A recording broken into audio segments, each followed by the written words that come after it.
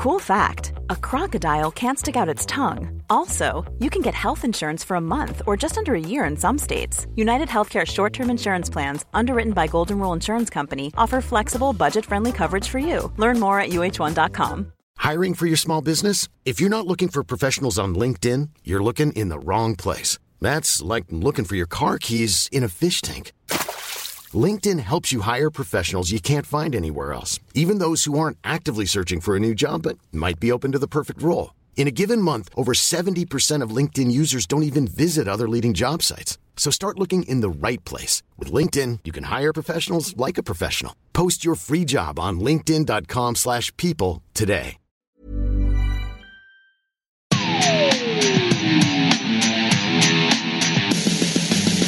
Hello and welcome to the Pro Wrestling Show in association with Talk Sport. Thank you for joining us. Coming up on today's show, we'll be reviewing all the latest action from the WWE, a few UK independent shows as well, and beginning our look forward to NXT and the UK tournament at Download. It's only just over a week away now. Cannot wait for that. And we're joined by What Culture's Simon Miller. If you've not seen, he is now a professional wrestler. He had a second match in Defiant this past week. We're going to talk about his journey over the last 2 years from complete amateur to professional wrestler, and maybe you'll get some inspiration from that as well. This is the Pro Wrestling Show.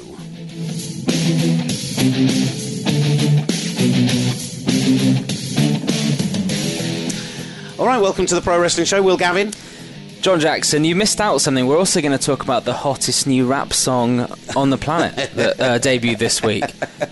Yeah, we are. Should we just kick off talking about that? Right. Because there was this story. I mean, Enzo Amore had taken to Instagram and encouraged all of his fans to meet up with him at Times Square on Memorial Day, as if it wasn't going to already... Like, I almost feel like he did that already just to save face, because he knew Times Square on Memorial Day would already be pretty packed. I mean, Times Square is always busy. It's like if we said, hey, meet us at the McDonald's in Balham at 3 p.m. 3 a.m. You're not going to get... Well, 3 a.m. You get more people at 3 a.m. probably in Balham. He was kind of hedging his bets with that, really, wasn't he? And he's sort of teasing all these things, you know, the truth will come out, and he's got all these new designs with Real One and all that business. And I certainly didn't foresee him dropping what he would probably describe as the hottest rap song, the hottest diss track. I mean, it must be quite annoying for him. If you're into music, you'll know that he probably thought he was dropping the hottest diss track in the world this week, and then obviously the whole Drake thing happened and it totally got overshadowed. So all that work and effort he's put into it, and suddenly gets overshadowed by someone who is actually a musician. Let's hear from Enzo Amore and his... What's the track called? It's called Phoenix, which I believe is where the accusational the thing that was since proven to be guilty thing happened. They cried tears of joy at my funeral. Yeah, they cried tears of joy at my funeral. Still I rise from the ashes like a phoenix, middle finger to the sky, gripping my consensual penis. Lying asshole out in Phoenix. When I say this shit, I mean it. Fuck you, Marks, I hate it. This for all my fans are waiting. Entertainment's hottest free agent. Bitch, I'm reincarnated. Gucci with you, dirty bitch. Wow, that is something. Yeah, there's two lines in this that stand out to me, and the most obvious one, I quite like the fact he said, "I ain't no Bill Cosby," and then an expletive. You know, that's getting into actual rap writing. The fact he's tried to crowbar in "my consensual penis" on several occasions.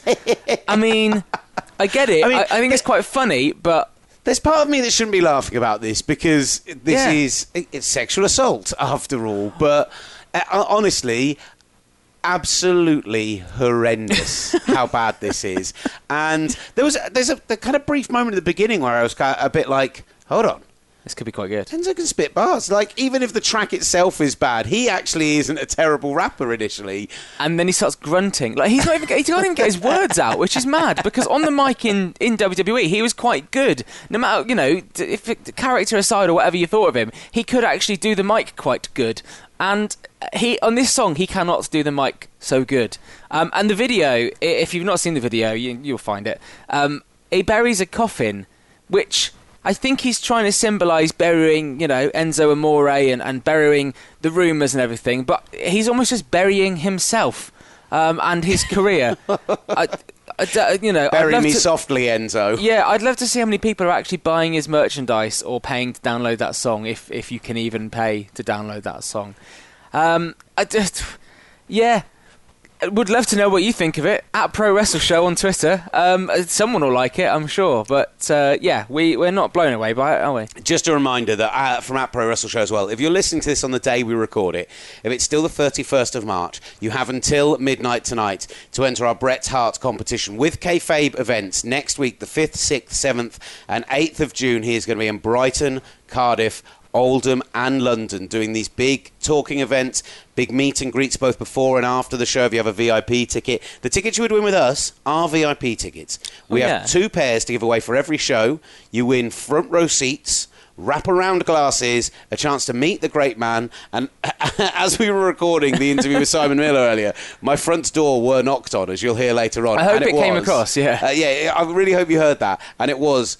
I already have, as John will notice lying around somewhere, I think it's under the table, I already have Bret Hart's book in paperback form.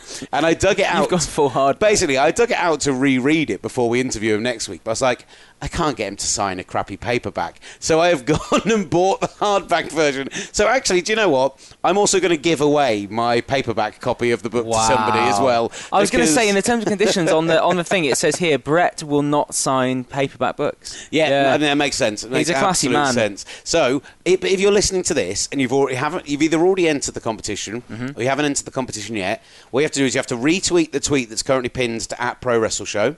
You have to follow us on there and follow Kayfabe Events at Kayfabe Events, and then you have to reply saying what city you want to go and meet Bret Hart in. If you've already done this, reply to your reply of the city, or if you haven't done it yet, when you reply, include the little sunglasses emoji. Oh, yes. Right? If you include the sunglasses emoji... You mean the face with the sunglasses? The yellow circle with the sunglasses. Yellow circle with the sunglasses on. If you include the yellow face with the sunglasses on, we will put your entry into the hat twice. The bonus draw. Basically, because you are a listener, you will get double the chance to win. Who says it doesn't pay to llisten to this nonsense? It might pay for about 16 people. Absolutely. Why not? That's all good. Looking forward to that. That's next week, isn't it? Yeah. I cannot wait. On Tuesday, we're going to go and meet the great man. Well, I've got so many plans in my head of what I want to ask him about already, and I sat down and I chatted with producer Sam about this, who's going to come down and help us film it and everything on the day. I think it's going to be great. I'm really looking forward to it, and I'm really looking forward to the event as well. And one other thing, thank you so much for all the lovely feedback on Twitter, etc. as well, at Pro Wrestle Show. Of last week's show, you know, Silas Young got a bit of love. I would say that the guys at ICW got a lot of love. But Eddie Dennis, people were loving Eddie Dennis. I think just his honesty and positivity as well. People kept saying, didn't they? We'll talk more and more about that. Outside of a WWE ring, we have. I was thinking about Dominion coming up, but that's still a couple of weeks away, so we can talk about that in 2 weeks' time. Dominion actually is almost exactly is right around the same week as NXT at Download and the UK tournament. So that's going to be interesting, trying to cram that all into a single week. We'll have to see how we go, but expect some super long podcasts. It might be a bonus podcast week. Yeah, I think it might be a bonus. I think that's exactly what it might be. A bonus podcast week could probably be the best way to deal with it.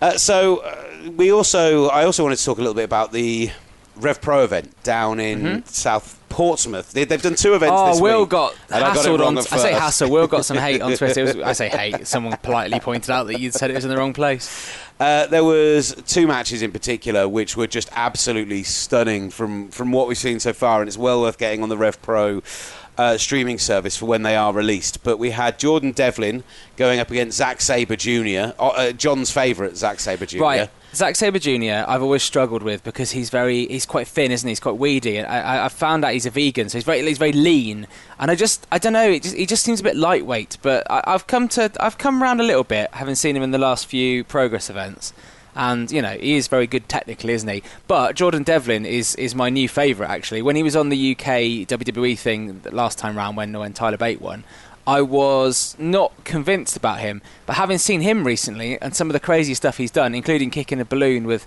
if you just watch it on Progress from their Super Strong Style 16, where he kicked a balloon in a way that no one's ever kicked a balloon. he's really impressed me, and I think that he's going to sort of go to that next level if he's not there already. We have spoken to Jordan this week, and we're looking to get him on the show ahead of the UK tournament kicking off at Download. But yeah, that match, and then Cody Rhodes against El Fantasma. We both saw El Fantasma live for the first time at Progress Wrestling's 1978 show this past weekend. He was great fun, and now he's 40 years older, and he still looks really good.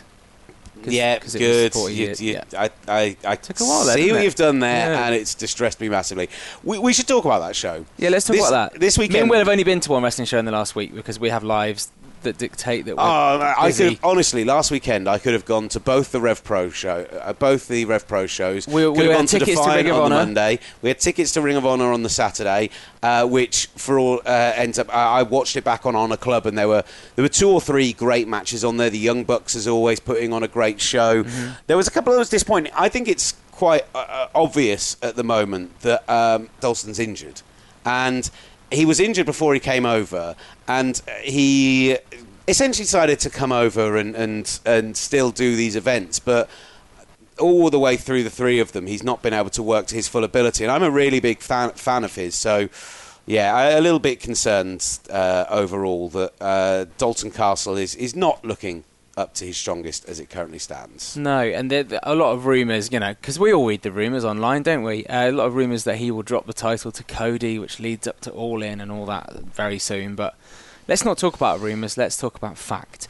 The fact was that we were meant to go to Ring of Honor, but there was a massive storm, which you might have remembered from Saturday night, and we actually got locked in Will's shed because, unfortunately, there was lightning and stuff. It just so happens that Will's shed is also a fully stocked bar, which was a real shame, I felt. In 4 weeks' time, though, Best in the World, June 29th, at the UMBC Event Center in Baltimore, Maryland.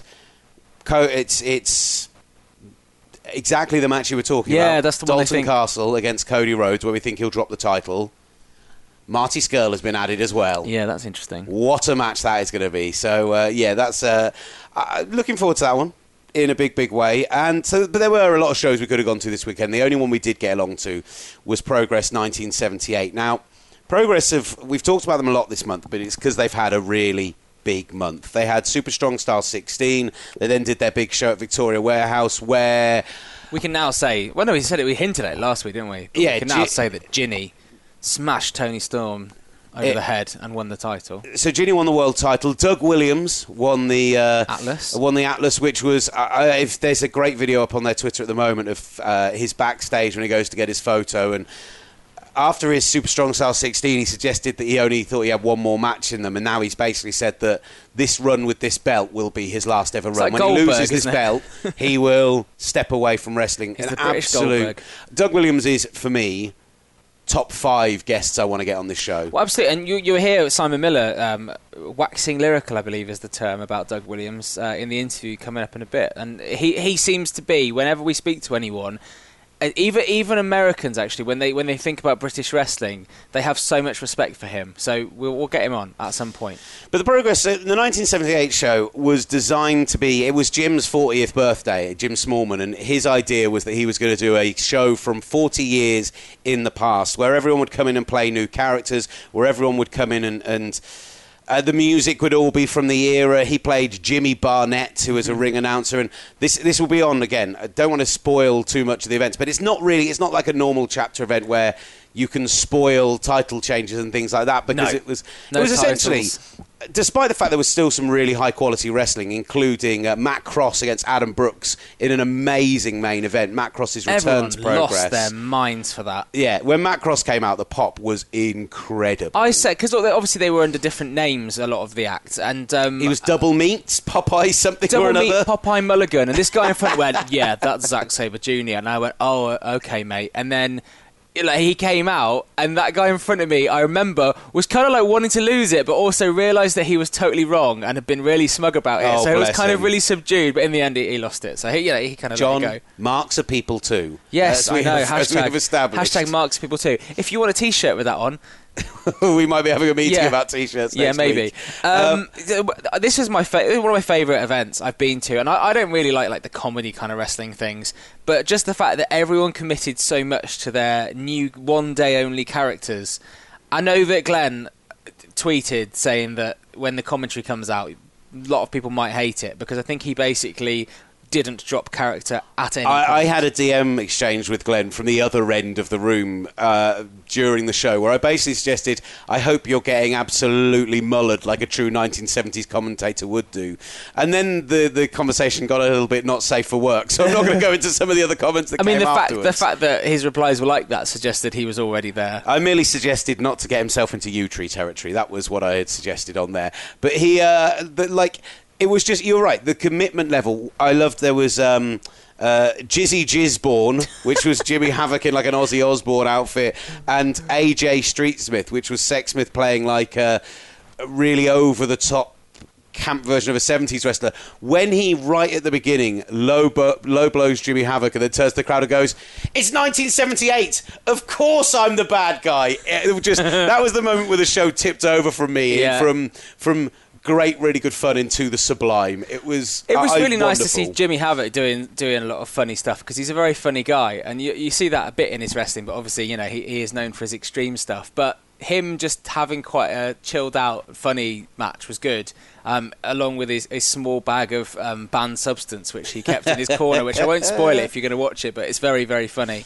Also, the attention to detail was great. Grizzled Young Veterans, obviously... it was the day after the Champions League final. The attention to detail, they had 1970s Liverpool kits on. With Hitachi on the front. With Hitachi, and obviously the day after Liverpool had lost, they didn't think this through, or perhaps they did. Calling their tag team the Kings of Europe was just made for constant abuse, which was brilliant. He's the best heel working in wrestling right now, Zach Gibson. Like, in terms of the true booze that he gets, in terms of the way that he works the mic, there's nobody I've heard get the proper heel crowd reaction in the way Gibson does. And the fact that somebody turned up with a Real Madrid scarf and threw it at him in the ring during their promo was just amazing. So there was a great thing. Jordan Devlin and El Fantasmo got together and had an amazing match with what were they called? Oh, the Sheep. Oh, the Sheepwhackers. Travis Banks and TK Cooper.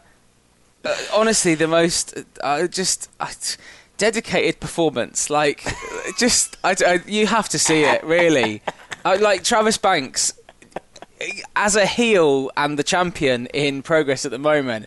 Just playing this completely different character was just amazing, and I enjoyed the chance of that's our champion, or that's not our champion? Is that our champion? Is that our champion? That's it. It was very entertaining. When they were the South Pacific Power Trip, they used to be really over when it was the two of them and Dahlia as well. Yeah. And that was great. And so it's kind of great to see them back together wrestling, because what you get with those great tag teams is the real sense of how well they work together, how much they've clearly trained together, the tag team moves that they'll do together. Like, there's that chemistry that you don't get when the WWE just mashes a couple of people together for a main event on SmackDown, like they often do.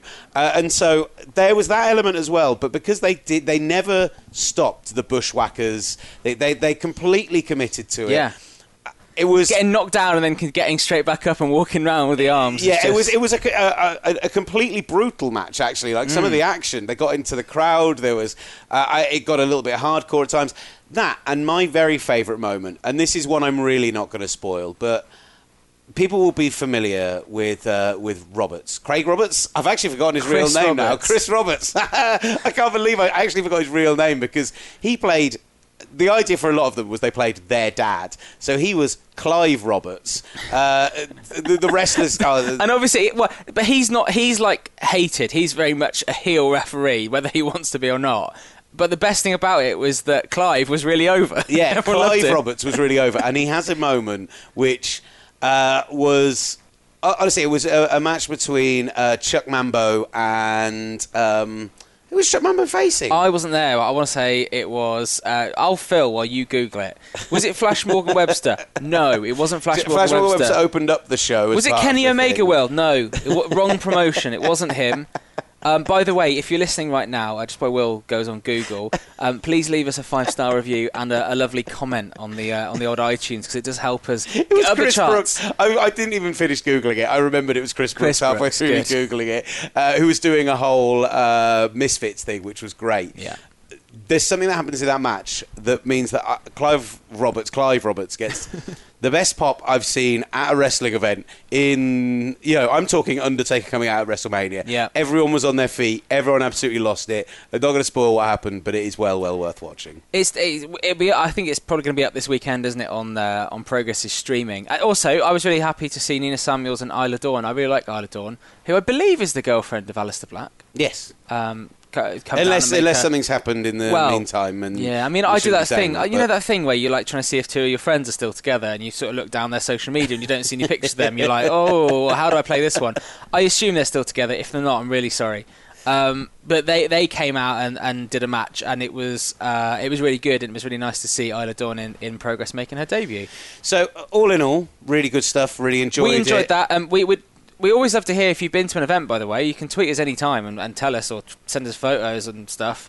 Not those photos, but just photos of the actual wrestling at Pro Wrestle Show. And we'll give it a mention on the next week's show. They've released the bracket for the UK Kingdom Championship Tournament, and the first of these events is at Download Festival next week, Friday, Saturday, Sunday. There are still tickets available, and honestly, for the price to go to Download for the weekend, without going to see the music, if you just go and watch the 6 NXT and UK Championship tournament shows that are on over those 3 days, you've paid for your ticket price alone. Because that's value for money, isn't it? They're bringing over quite literally everyone of any value. Plus, you're getting all 16 entrants of the UK tournament. So it's going to be a fantastic 3 days, and we're going to be there on the Friday. If you're there, tweet us and let us know, and we'll grab a beer while we watch the NXT show. Because I won't be there, but you can grab a beer with Will because he's paying. And Posh Boy Sam, so Yeah. it's fine. So they've like, just to run down. My only problem with and I guess this is always going to be the way when you get around a 16, is that we can predict pretty much every match, and we're pretty confident, aren't we? there's one I'm less sure on. Okay, well let's go through it. 8. Let's go through it. Zach Gibson, Amir Jordan. So Zach Gibson, I think, will beat Amir Jordan. I'm excited to see Amir Jordan get his chance, but Gibson is a guy they're going to want to push hard, I think. Big time. This is an interesting one. No spoilers. Drew Gulak versus Jack Gallagher, or as Kathy Kelly says, Drew Gallagher. I'm not going to spoil this one. I'm just going to say maybe pay attention to NXT over the next 2 weeks, because this match might not happen at Download. Wink, wink. Nudge, nudge. Flash Morgan Webster against James Drake. I'm not sure about this one. This However, is the one I'm really not sure about. It's Flash Morgan Webster's first year. It'd be a shame for him to lose in the first round. And James Drake's already been on a lot of events for the last year. They were putting him over quite a bit on the events when they were over in the UK as well. He was getting quite a decent push, Flash Morgan Webster. So yeah, I can see that. Also, if they're going to call anyone up to the full-time WWE, the grizzled young veterans, they need some decent tag teams on Raw. I'm sorry. So, Oh, we'll get into that. We will get into that. Tyson T-Bone against Jordan Devlin. I think after what we've seen from Jordan Devlin now versus a year ago, I think Devlin will get a really good push, and I think he'll be a semi-finalist, not just a quarter-finalist in London at least. Other side of the draw, Tucker against Joe Coffey. Be amazed if Joe Coffey doesn't win that. Yeah, he's got to. He's been one of those names that they've been mentioning first every time they talk about this. Dave Mastiff, Kenny Williams. I think Mastiff would be my guess. This is one of the ones I'm slightly less sure of, but Mastiff is the direction I would lean in, because they've managed to pluck him off of the world of sport. I think you don't do that and then knock him out before you even get to the televised stuff. No, that would make no sense, would it? Big guy. Mastiff Coffey in the second round, the two biggest guys in the tournament going head-to-head. That could be brutal, couldn't it? A beast match. Ligero, Travis Banks. I would have thought Travis Banks, because he's doing really well at the moment, and he seems to be like in the best sort of form of his life. Yeah, everyone knows Ligero, so you never know. And then Ashton Smith and Joseph Connors. I think Joseph Connors, but it seems like the bigger push. But who do you think is going to win overall, Will? Like, if we're going to call it the semi-finals, right? I think it's going to be Joe Coffey versus Travis Banks. No, yeah, okay, nice. And I think it's going to be Zach Gibson versus Jordan Devlin. I'd like to see a Gibson Coffey final, maybe. Yeah, I'll go with that. Or a Devlin Coffey final to get something I think a bit Zach different. Gibson will win. Gibson and Dunn could. I guess the idea of if they're going to want Pete Dunne to go up against Adam Cole in Chicago, which is but hold on, that's Chicago is the head of Money in the Bank, right? So that's 2 days before the UK tournament. So I don't like.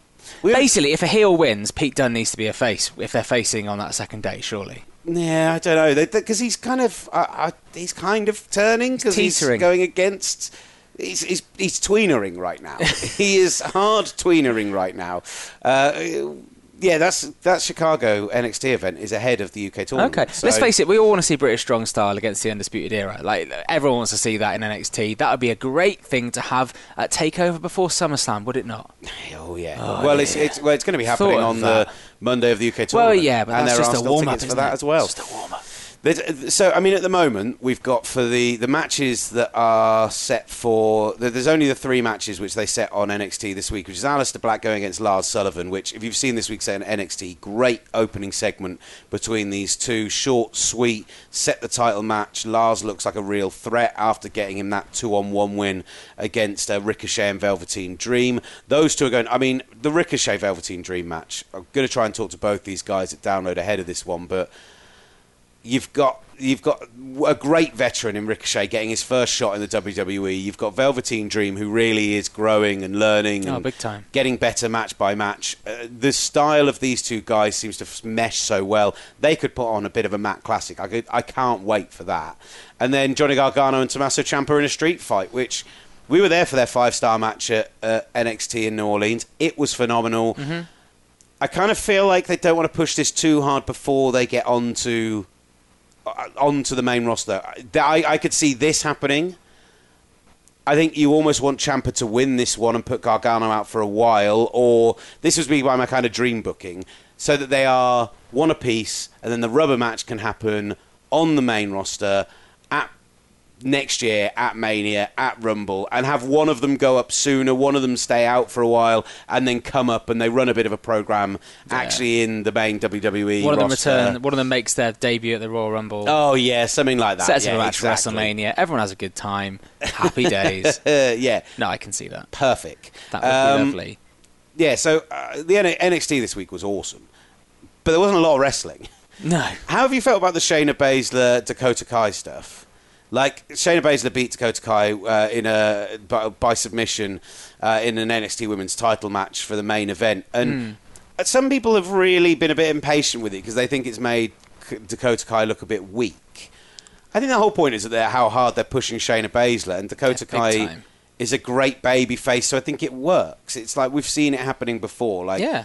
Dakota Kai has every chance to be the next Bayley. I really hope she's not the next Bayley. I really hope she's the next Bayley in NXT, but then can actually sort of make that go in the main roster as well, because, you know, Bayley's kind of got lost, really, hasn't she? I mean, are they thinking of getting Shayna Baszler to a stage where they could have an all MMA kind of WrestleMania match when Ronda Rousey is inevitably the champion? That would be pretty nice. I don't think it'd be a Mania match. Well, yeah, maybe they're pushing her, but I don't think she's that level yet. But I mean, maybe in 4 or 5 months' time we'll be going, oh yeah, desperate to see Baszler Rousey go head to head at one of the big four. Could even be the NXT Women's Champion versus the SmackDown, the Raw Women's Champion if Ronda Rousey wins, and some kind of collaboration. I'm a bit of a dreamer when it comes to booking. Will's a bit more realistic. I'm just like, hey, this might happen. There's 1% chance of this happening. But then when that one time happens, I'm like, yeah, called this. It was another week this week on WWE TV where it was, what's the opposite of diminishing returns? Because NXT was fantastic. Yeah, it always really is. Good, snappy show. Not a huge amount of wrestling, but they really pushed on a lot of the storylines. Some great promos. The stuff with Ciampa and Gargano was great, as it always is. And you go back through the week and you start with Raw, and Raw was difficult to watch this week. Yet again, we had a really saggy middle hour after not a bad starting, but it faded away. Like some Money in the Bank build, but nothing that felt... It's one of those where there was a long period between two between two pay-per-views, between... It's a huge gap, this one, isn't it? Backlash and Money in the Bank, a good 6 weeks or so, and sometimes they struggle to fill those things. Kicked off with the Finn Balor Braun Strowman, which was great. Seth Rollins gets a really good match out of Jinder Mahal. Great. Yeah. Proving that Seth Rollins is still the biggest name on Raw. They're never going to do it, but I'm desperate for them to drop Raw down to 2 hours and get tighter with it. Oh, there's more talk of extending SmackDown to 3 when it signs this deal. That's a shame. Yeah, one thing I noticed about Raw is that the tag team division, I just think is really weak. I mean, you've got the Revival there, who have been poorly used ever since they came up. They've even been in NXT recently, where I don't know what the thought behind that was. Maybe NXT was a little bit light, or maybe they needed to just get them, feeling good about getting a good pop again. You got them. You got the Fashion Police. Are they even called the Fashion? I always call them the Fashion Police. Yeah, Breezango. Breezango, that's what their official name is, but I just call them the Fashion Police. I mean, they're entertaining, and the B team, I think they're really entertaining as well. Here's my problem. You've just named 3 teams who, given the right kind of push, the right kind of angle, could all be really good. Breezango, both of them can wrestle. Yeah, both of them. Tyler Breeze is really good. He was excellent in NXT, and they've just been used as a comedy team. And the B team are heading in that direction, even though they were so hot when they were in the UK. The Revival, I don't know if it's a classic Vince. They're too small for Vince, so he doesn't think that they can get over against teams like, I know it's a different brand, but the Bludgeon Brothers, Authors of Pain, people like that. But by the way, what's happened with the Authors of Pain? What's happened with Sanity? Where have they gone? Where's Sanity? Where's Authors of Pain? Where's this? No idea. In theory, the tag divisions on both programs have the strongest lineups they've had for years, if they used properly. But this horrible Memorial Day barbecue thing that they did in the ring on Raw was just dreadful. The only good thing about it was, I can't remember which one of the Revival was waving a sausage in a provocative way, which wasn't very PG. You had Titus Worldwide in there. You had Rhino. I noticed Titus has now got his own T-shirt. Yeah, that sells loads. Stumble into the Rumble. They're selling a T-shirt, like, I don't know, a month afterwards. Like, is that going to really sell? Maybe, I don't know. It felt... The Ascension were in there as well. So Another flabby team that were great in NXT and just haven't done anything on SmackDown or now on Raw. I always had that feeling with the Ascension, though, they wouldn't translate because it was all a little too old school. The face paint, the look... But this is exactly the same with Bludgeon Brothers. I couldn't be less interested in the Bludgeon Brothers. I don't like these kind of, old school kind of, we don't talk much, we're living in the woods kind of thing. It's like, nah, that's dead now. These guys, The Undertaker... People kind of still believe, he's the Undertaker because he's dead. But the Bludgeon Brothers on SmackDown, I couldn't care less. We did have the Money in the Bank. Was it the final qualifier, that one? The women's one or the men's one? The women's one, so Sasha Banks won to get through. The gauntlet match, which again had some great spots, had some good moments. But firstly, I get putting Sasha Banks in, and you put Sasha Banks in, and you try and finally get this Bayley-Sasha Banks angle going somewhere. That might be nice. Yeah, I mean, it seems like it's dragged on for so long that I'm starting to lose interest in the prospect of it. But Ruby Riot's really gone up in my mind recently. I've been really impressed with her. I kind of wanted to see her in the Money in the Bank because she has been getting better and better with every match she puts on, whereas... I've seen plenty of Sasha Banks. I've seen plenty of Bayley. There's still 2 weeks left. Maybe Bayley screws Banks out of her place, and that's how we finally get it happening. Maybe that's how it finally happens. Or maybe they're setting up for Ruby Riott to be the next person. If Nia Jax drops the title to Ronda Rousey, which could happen because Ronda Rousey, they need to sort of push her, keep her being the big cheese. Maybe she's the next heel to take on Ronda Rousey and probably get squashed. But once Ruby Riott, she eliminated Bayley, Dana Brooks, Mickie James, and once she eliminated Mickie James and we had that closing stretch run with Sasha Banks, it was great. And I'm like, put her in, and then they put Banks over, and I was oh yeah, no thanks. Flabby. We didn't. Sasha Banks, just the whole thing. Nia Jax did a heel turn as well, which we haven't even spoken about because was it officially a heel turn? Well, I think so. I thought they were trying to make her the opposite of me. I'm put the fat shame in Fat Sheamus. She's meant to be all about the positive body image and stuff, right? Yeah. Yeah, I don't know. You put the dents in body confident? No, don't worry. I'm just trying to think of a catchphrase every week, just so that people tweet it to us randomly. Yeah, I don't know what's going on with that. What about SmackDown? The first thing I'll say about SmackDown, Good Brothers look ripped. Yeah, you said that to me, and I thought, oh, nice that you've got an opinion on that. Thanks, John. They do. Look at Carl Anderson. I think he's looking in the best shape of his life. Sexy Carl Anderson. But Carl Anderson's Instagram, level, by the way. No, but Carl Anderson's Instagram, by the way, is one of the funniest things because he is like the coolest dude wrestler hanging out with his bros and stuff. And then his Instagram is literally just the family man. And it's really funny to see a wrestler who is, you know, a badass guy just chilling with his kids, and like his kids are wrestling obsessed as well, and it's just I think it's really nice to see the other side of a wrestler. Anyway, back to SmackDown. So here's the thing: I thought all the wrestling was really good. New Day against the Bar and the Miz was really great, and the hot tag to the much underrated Xavier Rhodes. I kind of want to see him given Xavier a push. Rhodes. Xavier Woods. Xavier Rhodes is a cornerback for the Minnesota Vikings. That's the wrong podcast. Yeah. Gridiron, available now on iTunes. Xavier Woods. The problem is I've done it the other way around on my NFL podcast. It's called Xavier Rhodes. Xavier Woods would get smashed in NFL. I don't know. Maybe a good kick return man. He's only little. The ultimate wrestling without context tweet that they could have put out into the world, where the Miz is fighting off pancakes being thrown at him whilst blindfolded. But the thing is, you watch that GIF. His deflection rate is incredible. Like, actually, really impressive. Are you saying the Miz is superhuman? I'm basically saying he's a Jedi. You love the Miz. You and the Miz should get a room. Christ. Did you enjoy the dance-off, Will?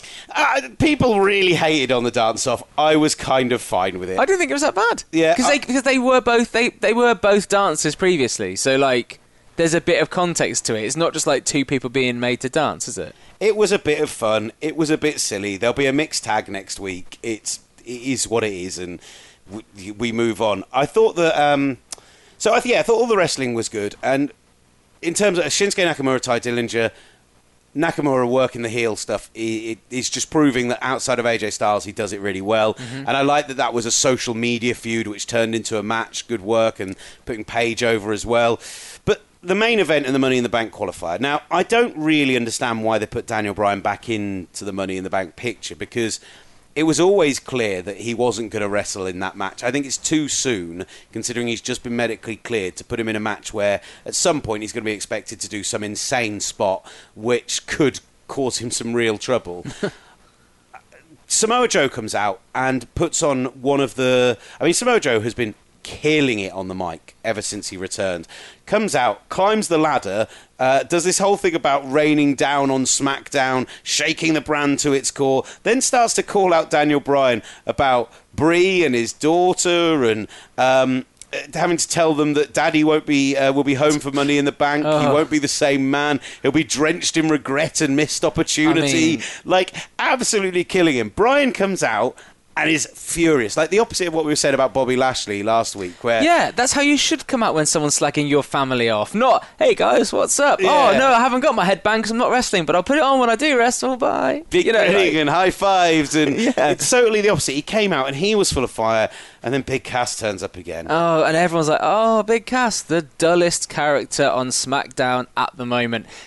He can't even sell that limp right. I was watching it going, he's not injured.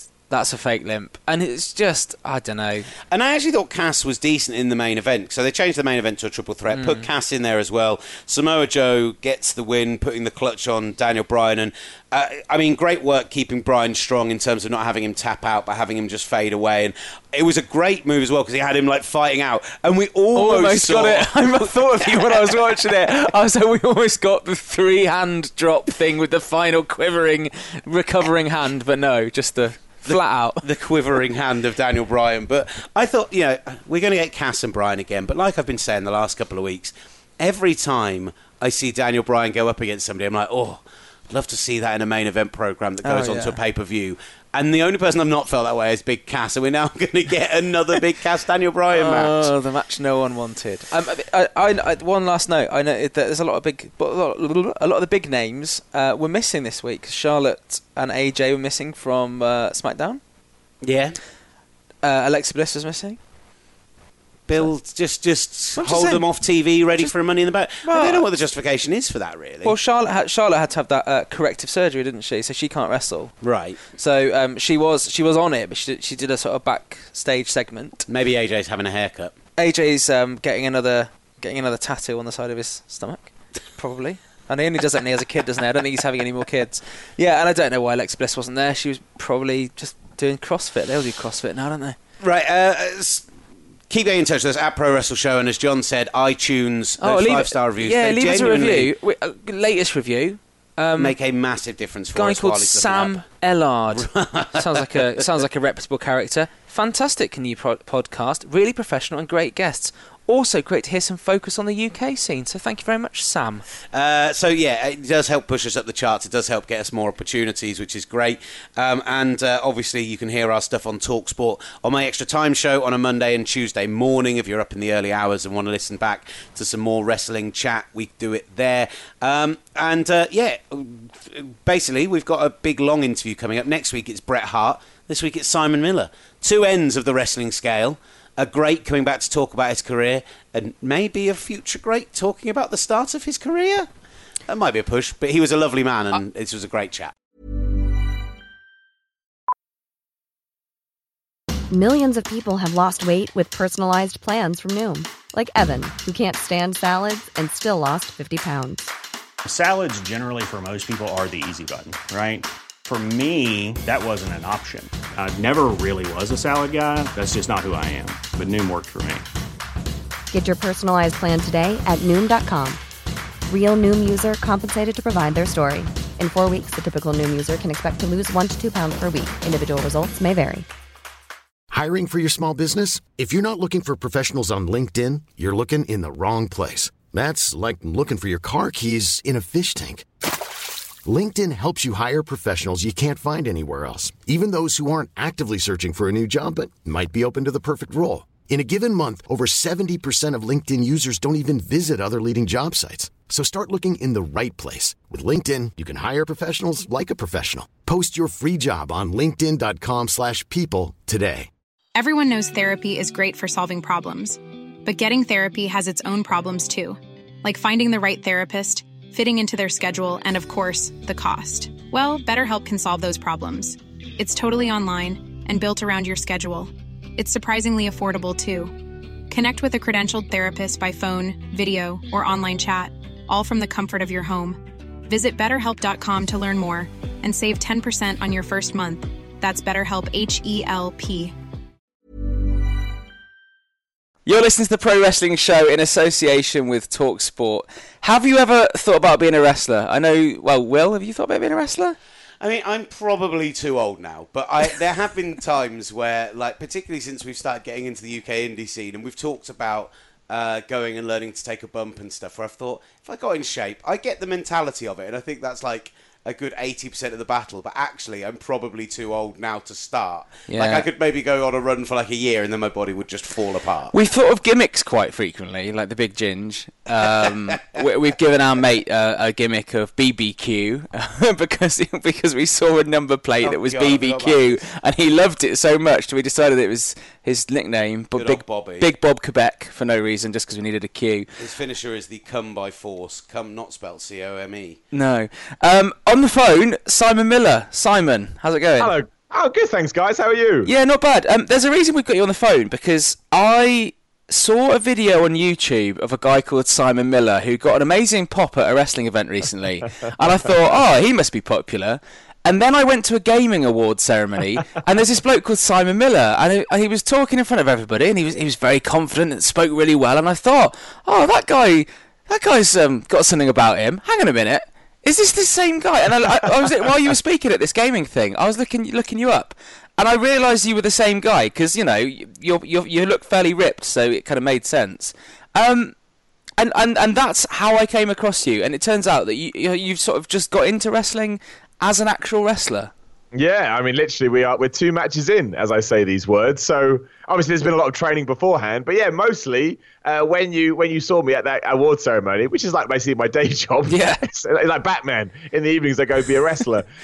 But yeah, I was literally preparing for my second match. I'll be honest with you. During that whole award ceremony, in the back of my head, I was probably like, 10 days to go, 9 days to go, because it is the most nerve-wracking thing ever. But yeah, I'm 2 matches in to my professional wrestling career. Incredible. So what is your background then? Because I know pretty much as I've already said about you. I know that it involves gaming, but what is your background? Yeah, so I mean, I got into sort of gaming journalism about 12 years ago now, and I did that for a while. So it was the classic reviews, previews, news. Worked on magazines. Then websites came over and just took over the world. So everyone was like, "Oh, get off the magazines, quick, join a website," and did the same kind of thing there. And that's when everything kind of got weird because video and YouTube became this huge thing and evolved in front of my eyes.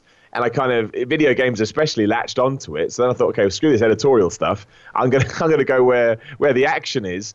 Started doing YouTube videos about games, and then that incredibly transitioned to a gig with What Culture, doing YouTube videos about wrestling, which is always my first passion. I've always been a huge wrestling fan ever since I was about 5 years old.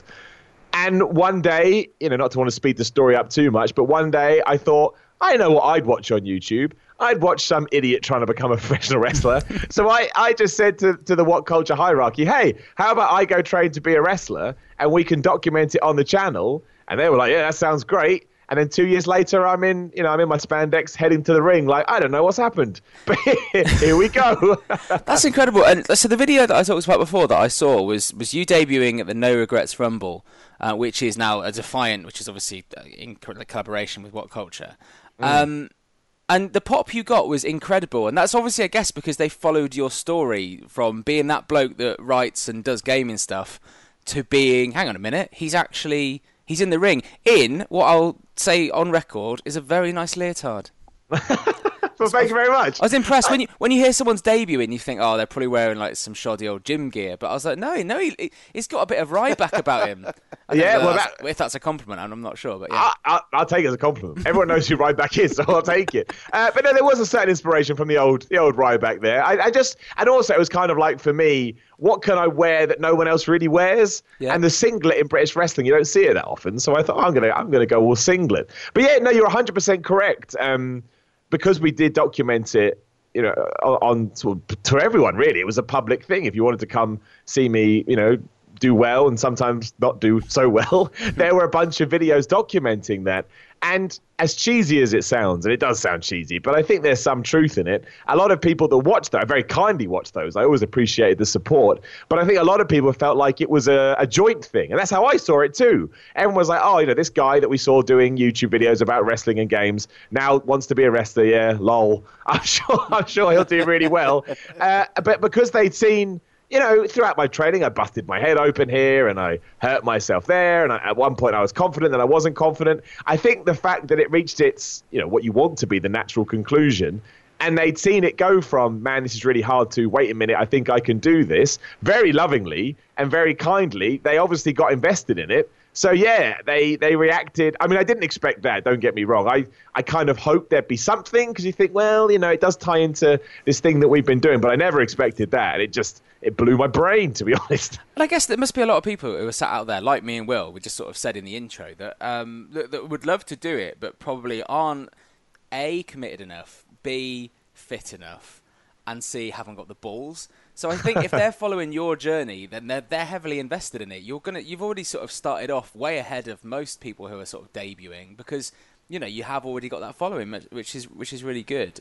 Do you remember like the first time you got into a ring when you decided, right, we're going to do this, and from being a wrestling fan and obviously watching it for years to actually suddenly being the guy in the ring? Do you remember that feeling? Yeah, I remember in my first training session when we got onto the bump side of things. I remember taking a bump, and as soon as I hit the mat, thinking, "You've got to be kidding me!" Like the jolt of pain it sent up my back was like, "This cannot."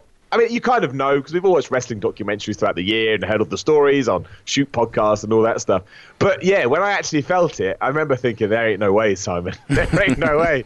But for some reason, it it got in my head, and it got in my head quite quickly. I don't know whether it was because just I've been a wrestling fan for so long, and you kind of get some form of sick pleasure out of the fact you're now doing it, even if it does make you want to cry in agony. But yeah, I remember as it all started to come together. I don't want to say, I'm not going to say I was like, oh, I'm going to be the best wrestler ever, but starting to feel a bit more confident. Like, okay, this actually isn't out of my grasp. And as soon as that got into my head, everything else sort of started to click, because it was like, well, if I can do that, even though I don't think I can do whatever's next on the, lesson plan, I probably can learn to do it because I got the last thing done, which I also didn't think I'd be able to do. So it was this weird thing where half of my brain was like, I don't think we should do this. But the other half was like, no, we should absolutely see this through to its natural conclusion. And yeah, throughout my time, that feeling grew and grew and grew to the point now I can't actually imagine not doing it. I've become utterly obsessed so quickly, it's ridiculous. I mean, we joked about the idea, Simon, and me being, wanting to do it but not being physically fit, and I am as physically unfit as human beings of my age come. It kind of, I guess it helped that you already were somebody who was physically fit, training or whatever else, but how much of a difference was it going from whatever your current regime was to suddenly having to go through a wrestler's regime, not just the bumps and that side of the training, but the gym side of things? Like, what was the difference in intensity? What was the difference in your workout? All that sort of stuff. Well, the story I always tell is it's twofold. I spent 6 months before I knew I was going to do it trying to get my cardio up as much as possible.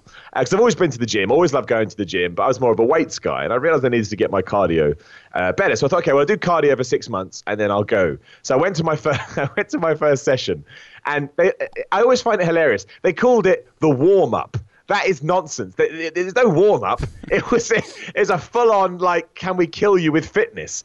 And I remember halfway through it thinking, I remember my brain saying to me, Simon, we can just leave. We have free will. They'll all think you're really weird, that you just ran out of there, but you'll just be the weird guy that ran out, because I was in so much pain.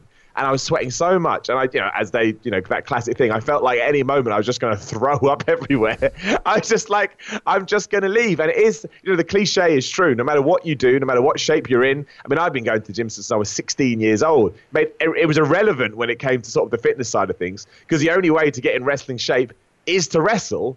And then that becomes a whole new thing when you start doing it in front of a live crowd, because you have to deal with adrenaline, and that, sends you like blood pressure and stuff skyrocketing, so you get out of breath then. So obviously it absolutely helped that I had somewhat of a fitness background, because I think my body probably recovered quicker than maybe other people's. But it is true, there is nothing you can do that is ever going to make you feel like you're in wrestling shape other than wrestling. And I did a hell of a lot of cardio, and even then within 10 minutes I was bent over thinking I was dying. Maybe I should ring my mum. Say, look, Mum, I'm about to die from wrestling. Sorry. It was crazy. Absolutely crazy. So when you went through the wrestling side of things, you went through the gym and the fitness side of things, but obviously, as we all know, wrestlers come in all shapes and sizes, all levels of fitness, all levels of, how muscular they look, or you can still be Kevin Owens and somehow still be as acrobatic as he can be, and as it sometimes just amazes me what he pulls off for a guy who has a body that looks like mine. But there's the other side of wrestling. There's the mentality, there's the character, and I know you were a huge wrestling fan coming into it, but as big a mark as anyone is, how quickly did you feel that you learnt that side of things, or do you feel you're still learning that side of things about the mentality of putting on a good match in the ring? I definitely think I'm still learning it, because the strange thing about all of that, and I think this goes for all wrestling fans, is in your head, you kind of watch wrestling. Well, I did anyway, and you think, oh yeah, I can do all the bravado and the over-the-top stuff. Yeah, I could easily do that. That would, I may not be good in the ring, but I could get the character stuff down. And then when you're in a ring and you have people watching you, all of a sudden it almost feels ridiculous to do. Like, when you try and be over the top and sort of, get your personality to sort of resonate on a larger scale. But, throwing someone down and then, I don't know, throwing your arms around going, yeah, it's like you do it and you think, oh, that felt a bit strange. So it's almost like you have to reteach yourself. I don't know, it's a really strange feeling. Oddly, I actually find, it's not oddly at all, I think most people would be like this. I find that stuff a lot easier when you are actually in front of a crowd, because you get that reaction and you feel less. But in a training environment, which is where you need to start testing it out, it is really strange to, act all over the top and stuff like that. So in many ways, I was surprised because I was quite confident. I thought, well, I think I could get the character stuff down, and well, at least I hoped I could. But actually, it was a learning curve like anything else. And trying to tie that in to the fact that the point of all this is you're trying to beat somebody up and win a match. That's it was much more difficult than I ever actually anticipated that it would be, because you want it to be a bit over the top and a bit ridiculous, because that's the stuff we all love in wrestling. But you don't want to go too far, because otherwise no one takes you as a legit threat, when you suspend your disbelief. So finding that balance, don't get me wrong, I'm absolutely still learning it by no degree. But yeah, it was far harder than I thought. It goes with everything else. You just got to keep trying stuff, keep learning stuff, and keep falling down and making mistakes. And after you've done that, you realize, oh, well, I shouldn't have done that. Now I understand why. I won't do it again. I think that as someone who's watched a load of wrestling myself, I like to think that if I was to get into a wrestling ring, I would go, oh yeah, DDT, yeah, I know how to do that. And I imagine that is so far from the truth that it's crazy. Did you approach it in that way of going, oh yeah, I know how this move works, and then when you actually learn it, it's completely different? Absolutely. And it's funny you mentioned the DDT, because I did the same thing. When we started a DDT just came up randomly in one training session. I was like, DDT? I've been seeing that since Jake Roberts was doing it. And then as soon as I went to do it, it was just the most awkward thing in the world, because you don't really, well, I didn't anyway. I don't want to speak for everyone, but there's so many sort of little things you don't notice when it actually gets done. Be that signaling to the other guy when he's meant to go down, what you're meant to do with your feet, where you end up on the floor. That, yeah, like in your head, you've seen it so many times. You think I can easily process that and execute it in a ring. But then you go to do it and you have to learn the whole thing. I mean, there's a few things that I do believe watching wrestling and then becoming a wrestler would help with, like a body slam. When I was body slamming people, it just made sense with the rotation because I'd seen it so many times. But with a DDT, there's so many little intricate things that I'd never even picked up on that every time I went to do it, I usually had to stop and say, right, what do I do? And where do I put my feet? And what do I do with this hand? Eventually you get it, obviously, it becomes second nature. I still do think, watching and being passionate about wrestling helps if you want to get into wrestling, just because you do have this subconscious knowledge of what you have seen. But absolutely. And also trying to work in, I use the DDT as an example again, trying to work that in while you've just done something else as well. It becomes like a jigsaw puzzle. Yeah. It's like, wait, well, if you're there, how do I get there? Can you not just walk over to me and bend down and let me DDT? It'll be a lot easier. So yeah, it's really strange. It becomes, it's cliched as anything, but it does become a performance so quickly, and getting that fluidity and that, just making it not look rubbish is really hard. And it also gave me a newfound respect for not only all wrestlers, but definitely those guys in WWE. Even the ones that everybody sort of, they're rubbish. It's like, they're really not rubbish. There's a reason they got there. It's because they know what they're doing.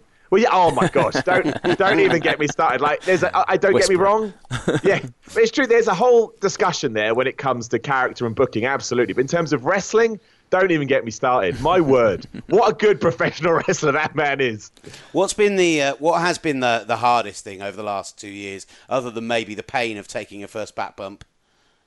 The mentality side has been hard. Like, there was a time when I really struggled to get flip bumps down. Now, amazingly, I had such good trainers, I can't not do them. They were so good at me getting over that hurdle. But, I did a really bad one once. And don't even ask how I did this. It's just the weirdness of wrestling, I guess. But I somehow managed to go so low on my flip that I scalped my own head. Oh. And I took the top layer of skin off my head. And also, if you don't know, I'm bald. So I have no protection there whatsoever. And that was really bad. Like, it really sent sort of a shiver up my spine. And I remember and the worst thing is as well, then we were doing sunset flips a couple of weeks later, and I once again just tombstoned my head into the max. I didn't flip at all. It took me a while to get that, I won't lie. And I reopened that, the wound. And yeah, it was awful. And I remember having this moment of, I don't know if I want to do this anymore, because your body gets scared, because you're basically trying to tell your body, 25 years of what I've told you instinctually, can we just ignore that now? And if I tell you to jump in the air and flip, can you just do it? It's like, no, I don't want to do this. Can you fall back and not have any fear that you're going to hurt yourself? Yeah, absolutely. Let's do it. Exactly. And I remember I heard, I can't remember who it was now. I think it was Matt Seidel on a radio show recently. And he was talking about how if you actually think about something like the shooting star press, you are jumping forward to jump backwards. That's essentially what that move. That is essentially what that move is. So your brain the whole time is just going, no. That's and once you've also then plowed your head into the mat twice, your body's instincts are just up through the roof. And I remember thinking, mentally and emotionally, I don't know if I can do this anymore. Now, luckily, I was so passionate about it. I quite literally, well, not literally, but I dragged myself back to there, but I didn't want to go. I remember saying, I don't want to do this anymore. And it really took me a good few weeks of perseverance to get my confidence back up. But now I'm glad that I did. And it's one of those things where you realize, like all kind of sports, you have to test yourself and try yourself. Yeah, there's always going to be, those are the moments where you really find out if you want to do it, I guess. And luckily I did. But at the same token, if somebody walked away after that, I don't think it would have been a failure or anything. It'd just been an eye opener. Like, man, this is really hard. I don't want to get hurt anymore. But no, I was a bit gun ho with it all. So I dragged myself back. But it was really tough. I remember sitting at home, my neck hurt, and having to go to hospital and get my head bandaged up, and I was like, oh, I don't know about this. It would have still made for a good YouTube video. That's the main thing. Even if it had just been, I'm giving up, but look how hard it is. If people think it's fake, trust me, I now know it's not. I recently had a gym session where I went to the gym. There's some days where you go in there. You go to the gym. That was rare, yeah. But I went there, and after 5 minutes of doing I do a little sort of cycle warm up. Basically, I just check my emails in the morning. And after that, I just felt so crap, I wanted to leave. So what I did is I made a point of just going. I couldn't just walk out because I was aware that people might have seen me come in and realise I was leaving after 5 minutes, which no one does because in the gym, everyone just looks at themselves. True. So I went and sat in the changing room for like 25 minutes on my own, just so I could make it not look like I'd quit after 5 minutes. So the thought of doing that with wrestling, that's a struggle for me, just doing a gym session. So I think if you'd quit wrestling after doing several sessions and smashing your head open, I would still have a lot of respect for you. Well, I appreciate that. Thank you. I mean, it was in those moments where I kind of had these thoughts of, why did you document this, Simon? Why? This was the worst idea ever. You could have done this in secret away from everyone, but no, you had to do it in front of everybody. That was one of those moments. What about when you did then first make your first appearance at Defiant at the Rumble event, and you're suddenly in the ring with people who have been doing this for 15 years, people like David Starr, who's an absolute indie legend, people like Jack Sexsmith, who's been big on the UK scene for years, and actually not just getting in there with them, but performing moves, eliminating people, getting this big pop. Just talk us through that entire situation. I mean, it was incredible. I don't mean to insult anybody in my life, but it was the best day in my life so far. It just was. That's not even one of those, when, I don't know, City win the Premier League and a fan goes, it's the best day of my life. They don't, I'm sure it is to a certain degree. I mean it. I literally mean this was the best day of my life. So if anybody in my, my friends or family thinks that I've shared it with them, you haven't, because you weren't there. So it was so surreal because, obviously the goal was to have a match, but you never actually, I guess deep down you think it will happen, but I don't know, the way I thought it would never actually happen. So, when the opportunity came up, it was just incredible. And like you say, to be in the ring, I mean, the thing that really got me when I got in the ring was after I sort of, had the incredible reaction and, told I was going to eliminate Jack Sexsmith, which I shouldn't say this, but I will, who cares? I went out to him beforehand. I must have apologized about 1,000 times. So British. Yeah, exactly. I'm terribly sorry. Yeah, I know. I'm just this new YouTube guy, and I'm so sorry. But he was lovely. They were all lovely. Everyone was really, really nice. I love Jack. Jack's a really, really good guy, and he's awesome. I can only imagine that he would have been absolutely lovely about it. But yeah, I'd have apologised for the next 4 years afterwards. DM him every week. Remember that one event we did back in 2018? I'm still sorry. But it's true. He's put on this huge name for himself, and then in comes Mr. YouTube, like, I'm going to win now. But no, he was lovely about it. But the real thing, going back to what you said, that did exactly what you mentioned, was I got to work with Doug Williams for a while, and within about 5 seconds, I was like, and I knew anyway. I think anyone that's followed British wrestling understands why he's such a legend. But within 30 seconds, I was just like, oh my gosh, this man is so good at professional wrestling. It's ridiculous. Just calm and efficient and knows exactly what to do and aware of everything going around him. I mean, an incredible wrestler. But everyone was great. Everyone was awesome. The whole experience was amazing. I mean, genuinely blew my brain. I couldn't quite imagine it was happening. But no, I think everybody got it. Everybody understood. And I think luckily I have taken this really seriously. I completely understand why somebody would have thought it was a gimmick. Oh, some idiot on YouTube thinks he can be a wrestler because he, made a few wrestling videos.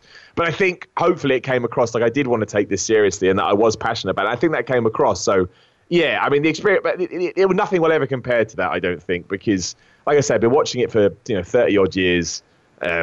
Loved every second of it. Always thought, hopefully, I could tick this off my bucket list, but then actually getting to do it and get that reaction and work with some people I've watched for years. And it, don't get me wrong, there's things I could have done better, but ultimately it going okay for, I didn't die, which was my big worry.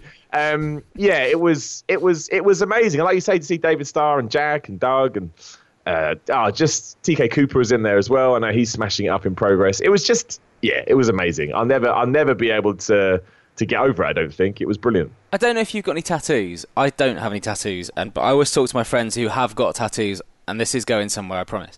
Yeah, I was wondering. But and they say that, because I always say, I'd love to get a tattoo, but I don't know where I'd get it. And they basically say, all of them say, once you get one tattoo, you want loads of tattoos. And you're having your first tattoo, and you're thinking about your next tattoo. Is that how you were in that match, thinking of your next match? Yes. That vibe. You've nailed it right on the head. Like when I first started this, it was like, do one match, did one match. And then when it was done, it was like, right, Simon, now let's do 72,000 matches. Yeah. let's never stop. And now it's all I think about, to be completely honest. It's just, I just want to wrestle. I want to wrestle as much as I can. I want to wrestle on big shows, small shows, medium shows. I just now want to try and get as good as I possibly can. And hopefully, make somewhat of an impression where people go, oh yeah, I've seen him wrestle. He's all right. That would be the greatest thing ever. But the tattoo analogy is perfect. I can't imagine not doing it now. And every time that someone does get in touch to say, Simon, do you want to be on this show? It's like, yes. And even if I've got something on that day, I'll cancel it. It's bizarre. I've become obsessed so quickly. I was going to say that you've gone from the positive of the debut to your match this past week. I think it was Monday night in Sheffield, where you got read the hard way. That's what we're saying. I messaged you going, should we do the podcast this week? And you were like, yeah. And I thought, how did your match go? And you said, there was a chair shot that went awry. And then I looked at your Instagram later, having just dismissed it, and went, oh no, it really did go awry because you're covered in blood and you've got like a 3-inch gash on top of your head. That must be like, you've gone from the high point of wrestling straight to one of the lows, I would imagine. Right. So this is the worst thing I'm ever going to say. And if any of my friends or family are listening, I apologize. However, if I told you that I didn't get somewhat of a kick out of it, I would be lying. I did. I think it's just, look, don't get me wrong. If I'd actually been, I'm not hurt in any sense. It hurts, but I am not injured in any way other than the massive gash, which is going to leave a scar, a huge scar apparently too. So there's my first wrestling war wound straight away. But because, in the moment and then after the fact, in the moment, obviously you never think about, I didn't anyway. I didn't think about injuries. I won't lie. The first thing I thought about was, how can I make this look as good as possible? I've got a problem. I've got a real problem. But yeah, and once I found out that I was okay, it was one of those things where I'm not saying that this should be an experience that defines you as a wrestler. Of course not. If anything, it should never happen. But the fact that it did, and it airs this Saturday on Defiant's streaming service. And I think I've been told, I haven't seen it yet, but I've been told it looks so horrific that now, after the fact, because I am okay, everyone has been telling me that it's going to add so much to the story and the angle. I'm a bit like, I think I'm okay with it, which is strange because, and I don't know what that is. I think that must be a rest, because we've watched wrestling for so long and there's stories with Ric Flair, Triple H, there's been loads of these injury stories where you're like, I don't get it. I can't explain it. Like I say, as soon as it happened and I put my hand to the back of my head, because you don't know at first when your adrenaline's that high that you've actually been cut open. So I put my hand to the back of my head and I saw all the blood. And I won't lie, there was a lot of blood. In fact, somebody messaged me earlier because the ring they use, I think they borrowed from a local training school. Somebody messaged me earlier saying, Simon, I train at this school, and your blood's just all over the ring. You've already left a legacy. I like that. 2 matches down, and there's a legacy there. Exactly. So I certainly don't want to say that I think this should happen in pro wrestling. Of course it shouldn't. I think health and safety, especially in something like pro wrestling, where it is, predetermined and stuff. We should protect people even more because of that. I've always said that. However, it did happen. Accidents do happen. And the truth is I didn't mind it. I am okay. I think it's going to look awesome. Yeah. And it will tie into the story that we want to tell. And like I say, it wasn't planned. At no point was I ever told someone is going to slam you in the back of the head and cut you open. That was never. It was just one of those things. And I guess from a slightly disturbed perspective, because I've seen these things happen in wrestling for so long, and now I get to have my own story. Again, if I've been injured, absolutely not, but I'm not. It was kind of like, it makes a good social media post. Definitely, you've already mentioned that it's airing this weekend. It's going to get a lot of people hyped to see it. They want to see this new guy who came in cocky at the Rumble get smashed over the head. Because as you say, it adds to the story, and it means that it does. It also, I guess, it might lead to more bookings as well, because it means that a feud starts. So it's not just it is a win-win situation apart from the pain. It is, and I completely understand if you said that to someone that didn't watch wrestling, they'd be like, "You are a freak." Yeah. Be like, but we do. We understand what the beauty of it is. That's why we watch it. That's why we love it, and it will do that. And if nothing else, it has helped me, establish something more than YouTube guy wants to be a wrestler. It's just because of the way perception works, people see that, and all of a sudden they do go, "Oh, he must be taking it seriously now." Now, I was taking it seriously anyway, but you have to prove that to people. Mm-hmm. And for some reason, a picture of a huge gash in your forehead or your back of your head and blood all over your face makes people go, "Oh, I guess he's taking it quite seriously." Absolutely, yeah. It's all authentic. Look, where can we see you next then? Where after this? What is the next booking number 3 for Simon Miller? Booking number 3 is with Defiant. They're being very, very. I can't thank them enough for the opportunity they've given me. But yes, Defiant Wrestling, I will be on their Built to Destroy 2018 card, which is in Newcastle at the Northumbria Student Union. That's the 17th of June. So a couple of weeks, actually. I mean, well, soon as we're saying these words now. Yeah. And I am beyond thankful to say that I do have more, quite a lot more, actually, amazingly, bookings to talk about soon, which I can't talk about at the moment. But yeah, a lot of things have come up, mostly because I got my head busted open. Yeah, so it's the best thing that could have happened.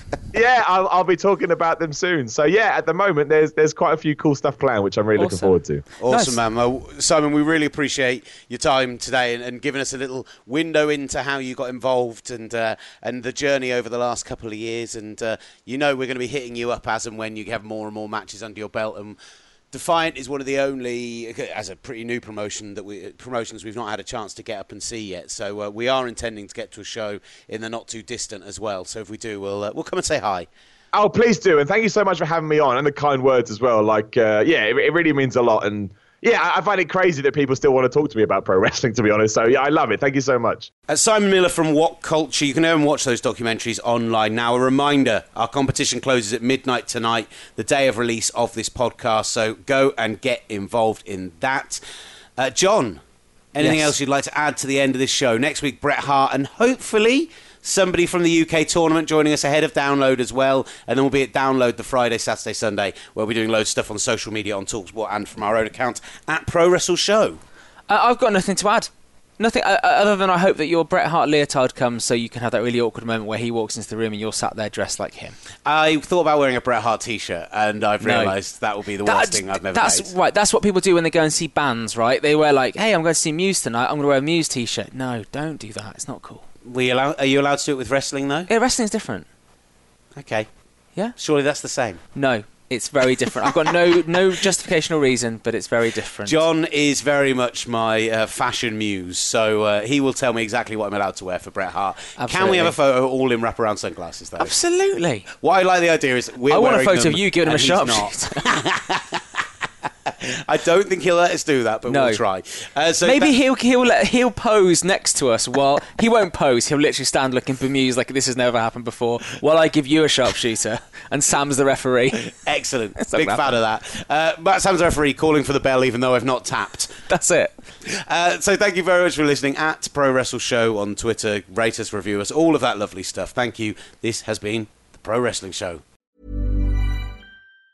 Planning for your next trip? Elevate your travel style with Quince. Quince has all the jet-setting essentials you'll want for your next getaway, like European linen, premium luggage options, buttery soft Italian leather bags, and so much more. And it's all priced at 50 to 80% less than similar brands. Plus, Quince only works with factories that use safe and ethical manufacturing practices. Pack your bags with high-quality essentials you'll be wearing for vacations to come with Quince. Go to quince.com/trip for free shipping and 365-day returns. Mom deserves the best, and there's no better place to shop for Mother's Day than Whole Foods Market. They're your destination for unbeatable savings, from premium gifts to show-stopping flowers and irresistible desserts. Start by saving 33% with Prime on all body care and candles. Then get a 15-stem bunch of tulips for just $9.99 each with Prime. Round out Mom's menu with festive rosé, irresistible berry chantilly cake, and more special treats. Come celebrate Mother's Day at Whole Foods Market.